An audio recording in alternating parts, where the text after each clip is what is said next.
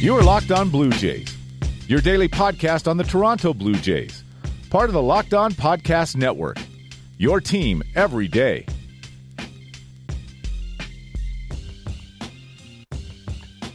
Hello, Blue Jays fans. Welcome to Locked On Blue Jays, your daily dose of Toronto Blue Jays talk directly into your brains. I'm your host, Ryan Andrews. I'm back for another scintillating week of Blue Jays talk, and we're going to start on Monday. We're going to have a few discussions about a couple of bats who did very well in the past series against the Angels. Blue Jays earned a split against Los Angeles, which is better than I expected if you listen to the Thursday podcast where we previewed it. However, that just note, Felix Pena did not figure into that prediction. So if I had known that he was going to be, if I had known that the Angels were going to resort to using Deck McGuire and Hansel Robles against the Blue Jays, I probably would have revised that a little bit. But yeah, the Blue Jays, after a couple rough games to start the series, especially that 2-1 game on Friday that Marco Estrada did not deserve to lose in the slightest. After that, they bounced back. The Blue Jays fought through it and delivered a pair of wins. Didn't exactly go to the right pitchers who deserved it. And let's talk about that briefly first. Let's talk about yesterday's one from a pitching standpoint. That 8th inning against the Angels, where Axford and Loop were out there and just getting absolutely nothing from the infield, that was harsh. I don't even know if they really deserve to be unearned runs, but they were, and Ryan Tepera got called for the blown save on it for giving up the double to Martin Maldonado, which this is why you can't use pitchers' wins and losses or blown saves or anything like that to really determine their value, because Ryan Tepera definitely was not the worst pitcher in that inning. But no, yesterday it obscured another scoreless performance. That's how we have to describe it, for Joe Biagini, who came in on the heels of Sam Cavillio and did all right. And he got most of his pitches in for strikes, which again, this is a big thing we've been looking for with Joe Biagini. And 10-16 is good. That's a step forward. Gave up 3 hits, which is annoying. But the fact that he was able to bear down and get the outs he needed in that inning was huge for him. Like, after that double that Calhoun hit, it looked tough for Joe Biagini, but he was able to not let the adversity overcome him in that instance. And he was able to get the pop out that he needed. And that's huge for Biagini going forward. If he's going to stay with Toronto, he needs outings like that, where he does face a little bit of adversity but gets out of it. And I'm glad John Gibbons stuck with him and let him pitch through it. And I'm glad Joe Biagini was able to come up with the out he needed for that. But obviously I'm delaying, because the bigger pitching story to come out of this series for the Blue Jays, aside from Aaron Sanchez and Jaime Garcia both hitting the disabled list, which, 2 for the price of 1 to get 1 back, let's talk about Marcus Stroman. Marcus Stroman pitched Saturday night. He pitched 5 shutout innings. First shutout appearance for Marcus Stroman this season. Went a solid 5. 5's about his average, but this is the first time he did not give up a run. And it looked so good to see that vintage Marcus Stroman on the mound doing everything we're used to seeing from him. He was getting ground balls. He was doing his thing where he messes with the batter's timing. He was strutting. He was feeling it. He felt so good on the mound. And it's such a stark contrast to what we saw from him in April and May, when he was out there and just looked like he was unsure of himself. And he didn't show any fear which is a big thing. That strikeout he had in the bottom of the first against Mike Trout, just 3 pitches and done to Trout. That really helps set the tone, especially considering the leadoff batter David Fletcher got on board. You have Trout coming up, and you don't want to give up a home run to him. You don't want to find yourself a 2-0 hole early. And Stroman got him. Justin Upton was a thorn in the Blue Jays side all series, so he was going to do things. But then again, bouncing right back, getting Luis Valbuena, who's been dominating his former club this series, getting him swinging, and again, not compounding the damage. That was a big problem with Stroman in his first few starts this season. He would give up a seeing eye single, or he would give up a walk, and he just could not stem the tide. He would compound the damage. And to be able to see him get enough behind his stuff to prevent that from happening, to get the ground balls that he needed, to get a strikeout when he wanted. He struck out Trout twice in that game. So it was huge to be able to see Marcus Stroman go out there and look like Marcus Stroman again, because I think some fans had forgotten what it was like to see Marcus Stroman on the mound when he's on his game, because it was seen maybe once this season to start against Minnesota. So this is a huge plus for a Blue Jays team that now has an issue in its rotation, down 2 starters. Fans will argue what being down Jaime Garcia really means to the club, but losing Aaron Sanchez with a finger issue, it could be damaging both physically and mentally for him. So in addition to potentially trading Happ and Estrada, the Blue Jays need an ace they can throw out there and feel good about. And if Marcus Stroman can continue this comeback, he was limited to about 80 pitches on Saturday since he's just getting back off the DL. But if Stroman can build himself back up to where he is that ace again, that'll serve the Blue Jays so much better moving forward as they start to look towards a trade deadline and moving Happ and Estrada. They're not moving Garcia. Let's not get that twisted at all. Jaime Garcia is staying put. No one wants him.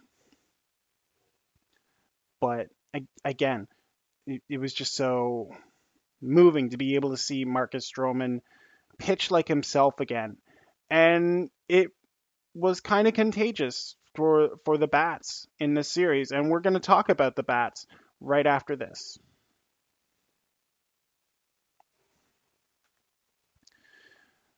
Okay, so Stroman wasn't the only notable returnee for the Blue Jays this series. On Friday, we got the news that Steve Pearce was officially going to be activated and would be back in the lineup, much to the joys of specific members of the Blue Jays fandom. And Steve Pearce was an instant jolt to the Blue Jays offense. It didn't work out very well on Friday against Marco Estrada, but it wasn't any fault of Steve Pearce. He had a 3-for-4 day. Just Justin Smoke and Yangervis Solarte could not do anything behind him. Smoke's 3 strikeouts that day were brutal. So coming forward off of that, though, with Pearce getting the day off the next day, and with good reason. Again, with these guys, you don't want to rush them too much coming back. But Pearce coming off the bench to replace Curtis Granderson at DH and then hitting that home run in the top of the 9th, you didn't think that was going to come from anyone else. Teoscar, he had a solo shot in the 3rd, but that's been rare for Teoscar, so you didn't think he was going to do it. Solarte was having a bad series. You didn't think he was going to do it. Steve Pearce stepping in there, and again, reminding people what he could do and provide that power against righties was huge. So it's great to see for Steve Pearce. He's a plugger. He's a grinder who's had to grit for everything he's gotten at MLB level. So to see him come back feeling no pain from the oblique and being able to swing fully and deliver those kinds of hits that the Blue Jays have been sorely lacking while Pearce was on the DL throughout May and June. To be able to see that happen, it restored your faith a bit in the Angels. And that's probably why I was feeling confident on Sunday when heading into extra innings. Gibby pulls Aledmys Diaz, who had a good day. He was 2 for 4. He scored 3 runs. He's having a good day, but he pulls Aledmys Diaz and sends up Kendrys Morales, which, if you did that in May, the entire fan base would riot. But given Kendrys' turnaround lately, I was excited. I was excited to see Kendrys come up. I'm like, Kendrys has been hitting this ball. He's going to do something here. He's going to lead this Blue Jays to victory. And sure enough, Kendrys comes up and just charges a ball into the right center field bleachers. And there was that rewarding of faith for the first time in like forever, that, you know, it's why you're a sports fan, to see Kendrys Morales chug around the bases and make very certain that he did not break his ankle again. So it was great.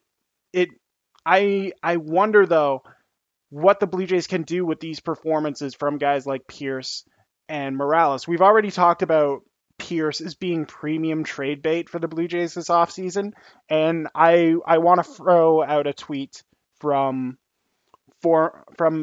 a friend of the show, Stephen Brown. I'll call him a friend. I don't dislike Stephen, but he provides some good things. So what he does is he proposes that J-Hap get traded to the Yankees, which, okay, and then Toronto turns around and trades Steve Pearce to the Red Sox because Pearce has success against Hap in his career, which you could probably get a decent return from the Red Sox, who would like to add another bat off the bench to replace Hanley Ramirez, who Hanley Ramirez may have other issues to deal with right now other than trying to, you know, get onto the field. But the other facet is, with Ramirez's issues coming to light, and with Kendrys being on a hot streak, does this mean Kendrys is now in play to be traded? I still don't think it is, but if he continues to hit like this, and you are a contending team that's looking for even if you're a National League team and you're not going to be expecting to play Kendrys in the field, just having a bat like that come off the bench, who's shown he's going to be ready to hit and hit hard when he's coming off the bench, the way he's feeling it like that, it makes you wonder if the Blue Jays can't get something for him and maybe free that up and maybe avoid DFAing him. I don't think so. And if he does, it's not going to be a deadline deal. It's going to be one of those trade in August, because no one's going to claim Kendrys Morales on waivers. But it just opens up other avenues for the Blue Jays as they come into the summer months, as they come into July and start looking at what they can get for their players. Now, will this be a different Blue Jays lineup without Kendrys Morales? Absolutely. It won't be too different, because Josh Donaldson should be coming back, and he would be able to play in that DH spot and take the Steve Pearce at bats if he's traded. It just, again, it gives the Blue Jays more options on what they can do with their bats, and it's going to be interesting to see what they do going forward into a brutal 3-game series on the road with the Astros, where they get to face Justin Verlander, Charlie Morton, and Dallas Keuchel. Keuchel not pitching as well as he used to, but those first two are going to be difficult. Hey, good luck, Ryan Borucki, in your debut. And we will have someone on the podcast tomorrow to talk about Ryan Borucki and what exactly we can expect from him in his first start as a member of the Blue Jays. I'm actually looking forward to it.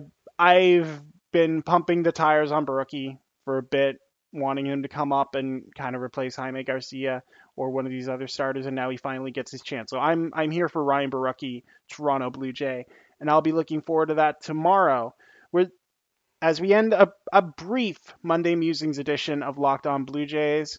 I know it's shorter than usual, but I'm I'm looking forward with this team. It's a tough series with the Astros coming up, and we'll see how they do. So you can follow me on Twitter at NeoAC18. That's NeoAC18. You can follow the podcast at Locked On Jays, and check out the fine writing at jaysfromthecouch.com.